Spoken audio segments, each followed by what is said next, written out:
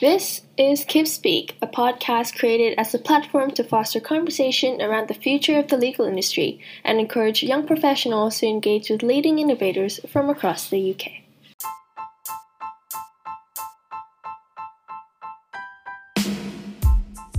Hi, I'm Bernie. Welcome to Kip Speak. Today we invite Stephen Allen, Head of Digital and Innovation at Hogan Lovells. In our conversation, we discuss coding, the power of data, and the importance of collaboration. I hope you enjoy my conversation with Stephen. Stephen, welcome to Kip Speak. I'm very pleased to be here. Great, let's dive straight in.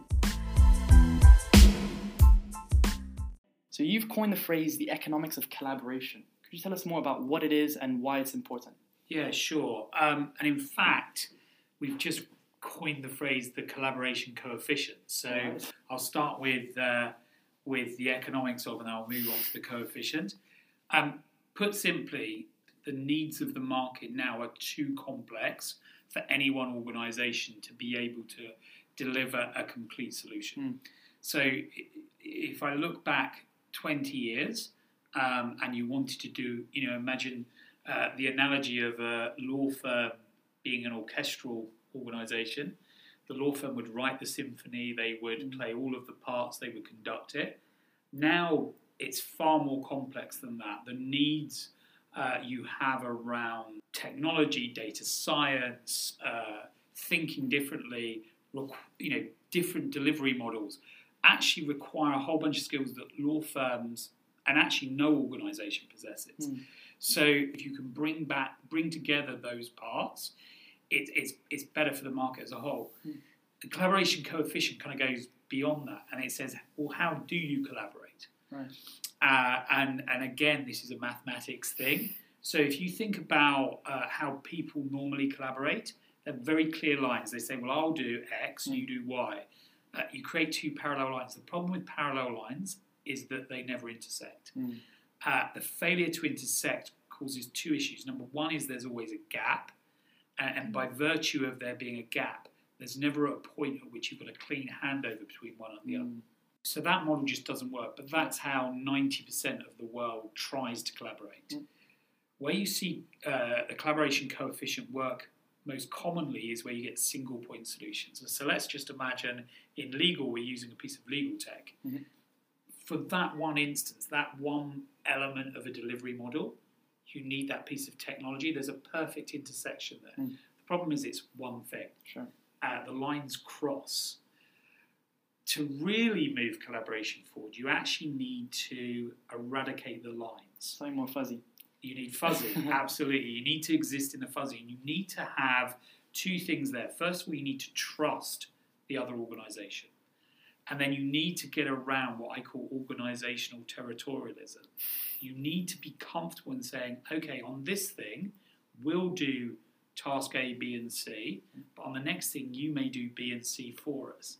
And that's difficult because everyone tries to win, but actually, for me to win, you don't necessarily have to lose. So it's the reason why this is important is to achieve all the big challenges that are coming forward in our industry. No one organisation, no one type of person can help deliver it. But to do that, you need to exist in the fuzzy. Do you think that it's difficult to kind of guide a law firm to thinking in that sort of way? Because I think for a long time, maybe law firms want to be that one-stop shop and they want to be that one place where clients can come to. And there is that sort of zero-sum mentality where, you may be thinking, why not try and do it yourself? Why not acquire perhaps these legal tech firms? Or, what do you think? That's a great question, and you're absolutely correct. For a large number of years, and there are still law firms that say, no, we built our own. We built our own solution. And it is difficult for people to understand that sometimes to get something, you have to give something. So that's a difficult piece. I think what you have to do is you have to look at what's our core capability. So if you look at Hogan Lovells, what's our core capability? One is we understand the client need. Secondly, we're great lawyers. So if we are understanding and helping decipher what the client needs, and we then understand how to deliver the legals, the other bits that are required, and sometimes that can be 50% of the overall solution, are they in our core competencies? Are we the best people to do that? I think the other thing around building your own, and I think this is becoming increasingly true, is, for a whole bunch of reasons, we do not have limitless amounts of investment capital for research and development. So our ability to invest to create really cutting-edge products compared to legal tech companies is limited. I think the second challenge, of course, is that actually the technology evolves. And if you spend all of your money developing X, and then in 5 years' time X is obsolete because Y has come along, it adds a problem. And if as a law firm you can collaborate with the best and the latest, you're going back to that point of addressing what your client needs. And that sounds like a more sustainable model for the long term as well. You mentioned there, just going back, there isn't one type of person or one specific entity. So you recently, you developed this Bionic Lawyer Project. Could you tell us what that is and perhaps what young professionals can do to become a bionic lawyer? Yeah, so the good news for young professionals is, number one, you don't need to be bionic. And number two is you don't even need to be what we classically call a lawyer. Sure. So our view is that anyone who works in legal is a lawyer, just like anyone who works in medicine is a medic, regardless of whether you're a doctor, a nurse, a care assistant, whatever. And we feel that there is a challenge in the industry at the moment about the nomenclature of lawyers to non-lawyers. It's kind of unhelpful. It's a term of art, not a term of science. So a solicitor is a solicitor. Quite rightly, it's a recognised qualification. You're called a solicitor. Same with the barristers.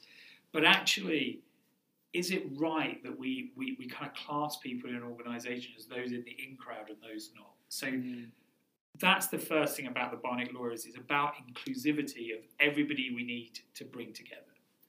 The second challenge, we think, is that there is a lack of reference material, partly because actually 20, 30 years ago, legal was, whilst it was a big industry, actually the organisations were relatively small. And there's a lack of commonality around reference terms. So for legal itself, we all know what best endeavours versus reasonable endeavours mean. We all know what the definition of a person means. All of that's really defined. You think of legal as a business, that's not so defined. Do we mean price? Do we mean cost? Do we mean delivery, or do we mean technology? What do those things mean? So I'll give you a classic example.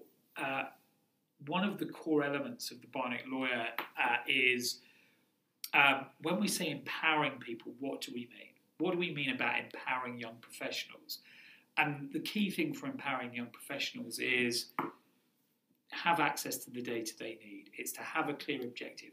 Be able to bring them their best selves to the solution, right? So they should be able to operate without fear of bias or favour. But what does that really mean? So the purpose of the Bionic Lawyer is really, first of all, to welcome all individuals in. The second thing is to actually look at individuals or organisations in three groups. There are the providers of legal services, and I say that in the widest sense. There are the consumers of legal services, that's in the widest sense. And there are freshers, new people coming to the industry. Let's create a series of tools where we have a common reference point so that you and I, when we're talking about X, can mean the same thing. So when we're saying cost, we mean cost. When we're saying price, we mean price.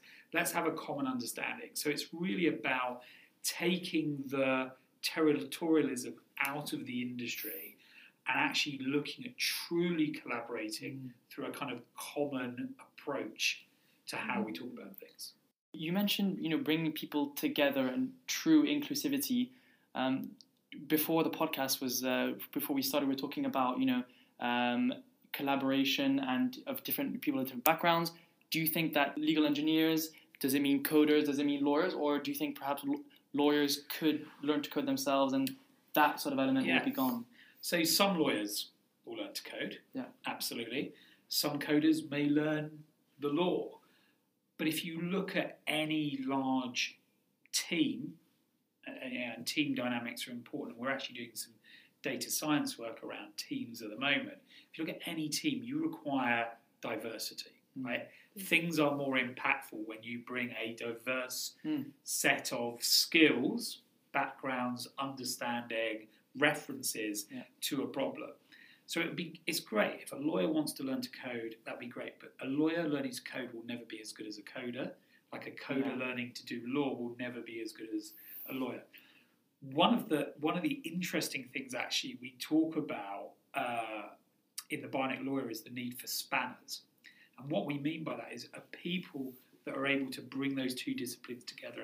And in so many ways, that's the kind of rarest talent. But if you look at Jobs, Jobs brought design and technologists together. That's why he was so successful.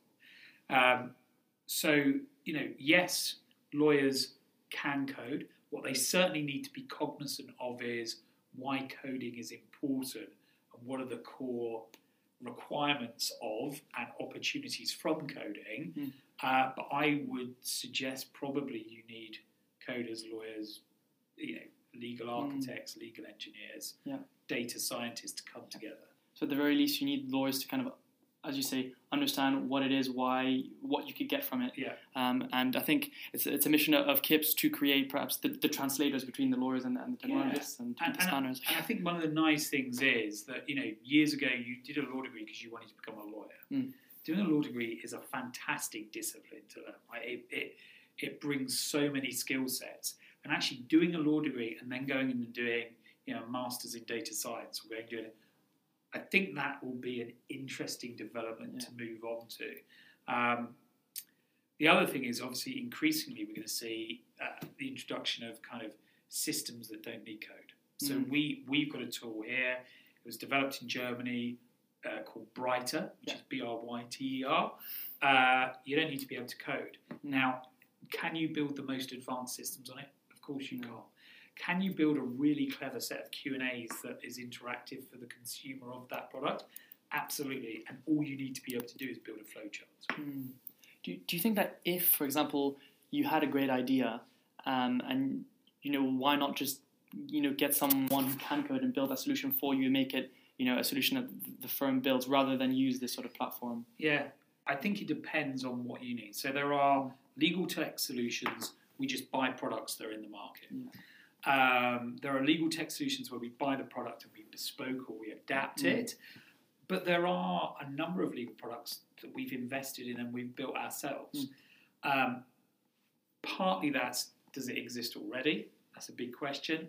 Partly that's because is the legal tech, back to that kind of collaboration example, is the legal tech a single intersection point in our process? If so, buy it.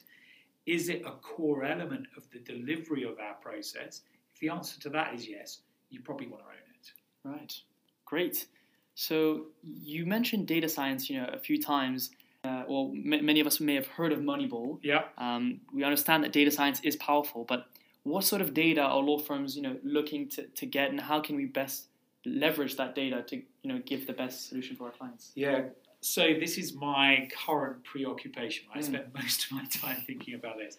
The first thing is I think it's useful to think about data for law in two broad camps. There's your business of law data.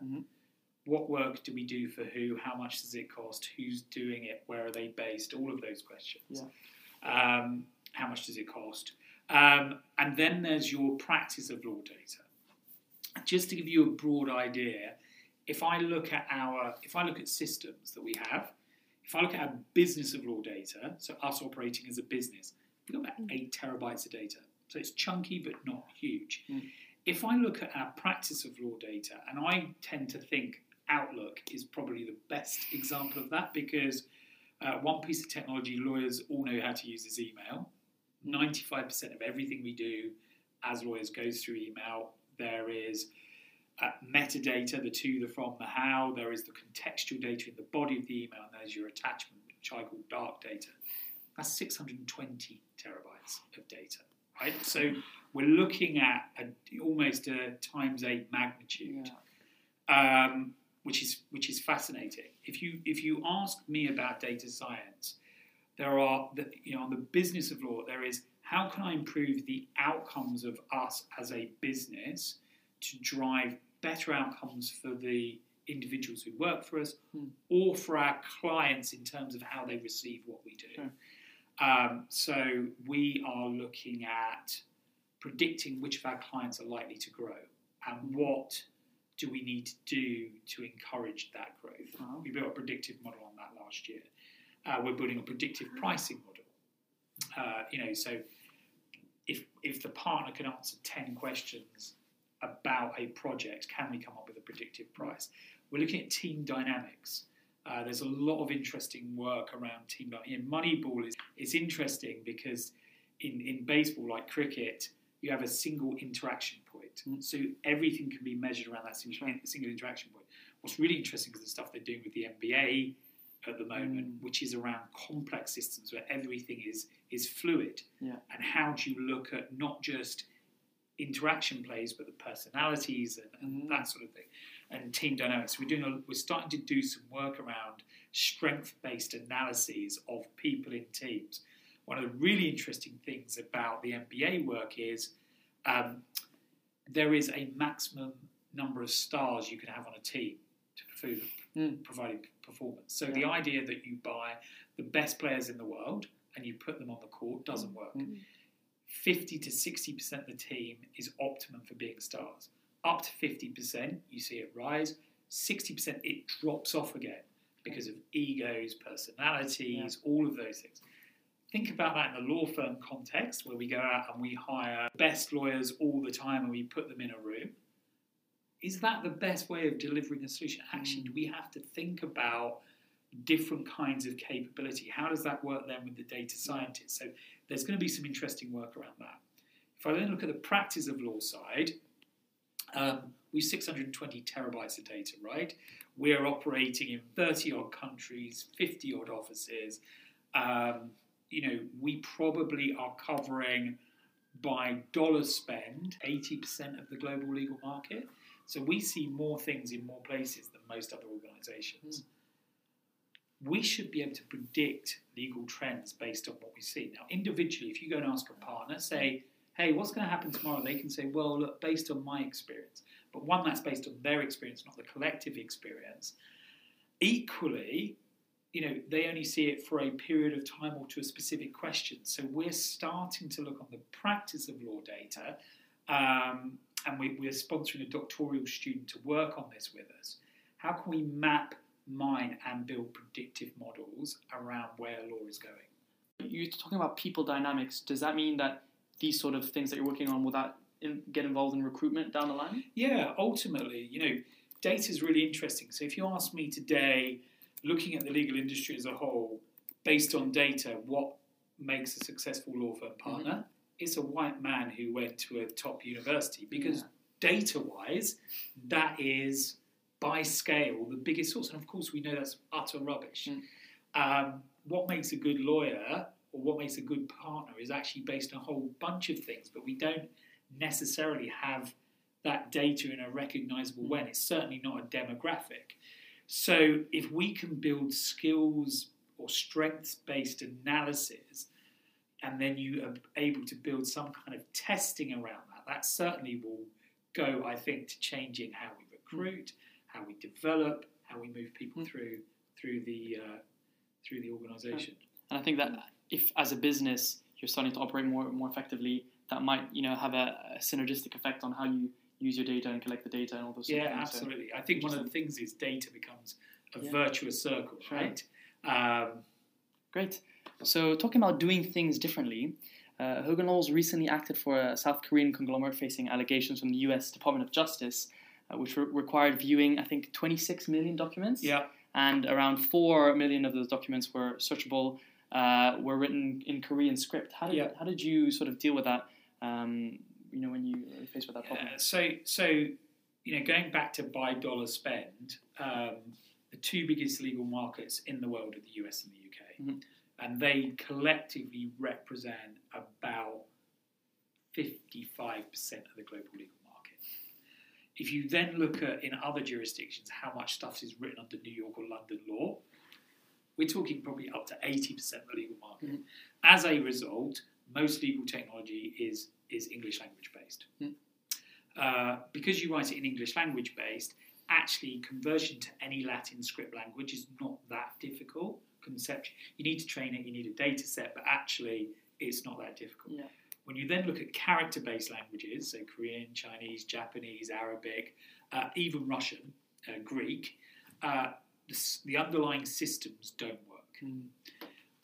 So what we had to do here was to find almost a kind of automated conversion methodology to convert the Korean language into something that the machines could read. Right. So we used what we called a tokenist approach. So you created tokens.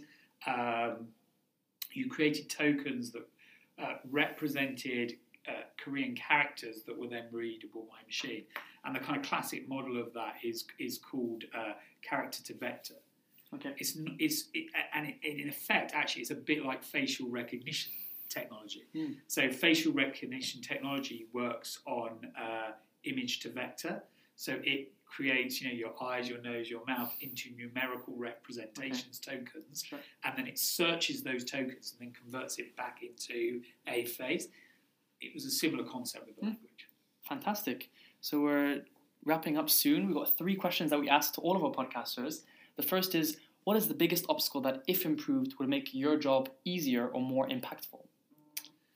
I think that we need greater diversity in the management of the legal industry. And I mean that professionally, background-wise, whatever. I think one of the biggest challenges is that when you bring a bunch of people who have been largely educated at the same places and from the same backgrounds, they kind of all think the same. Right. Secondly, tell us about a highlight in the past 3 years from working at Hogan Lovells. Any fun deals, memorable moments, or perhaps something that excites you about your work today. Yeah, so I think the 2 highlights from the past is I've got 2 people that worked for me that when I started, one of them wasn't here and I recruited them, but I recruited them for a relatively junior role. The other person was in a relatively junior role. They now have global leadership roles. Wow. So I love the fact that in 3 years, I've seen 2 people who we've invested some time in grow and seize that initiative. That's absolutely fantastic. In terms of what excites me most is the power of data. Data is a wonderfully powerful tool. Of course, it's only predictive. And one of the things I remember about being predictive is it's a prediction. It's not what will happen. But actually the power of data, when you apply it to what you do, can be incredibly powerful. Fantastic. And finally, where can we find you or learn more about your work? I'm on LinkedIn a lot. Right. LinkedIn more than Twitter. Okay. You can look on LinkedIn. We have a Bionic Lawyer group. You can join the Bionic Lawyer group. LinkedIn, I normally publish kind of 3 things. One are kind of thought pieces where something just occurs to me, I post it. Secondly is my reading list. I always post what books I'm reading at the time. And then third thing are pictures of meat. Fantastic. Stephen, we look forward to seeing you soon. Thank you so much.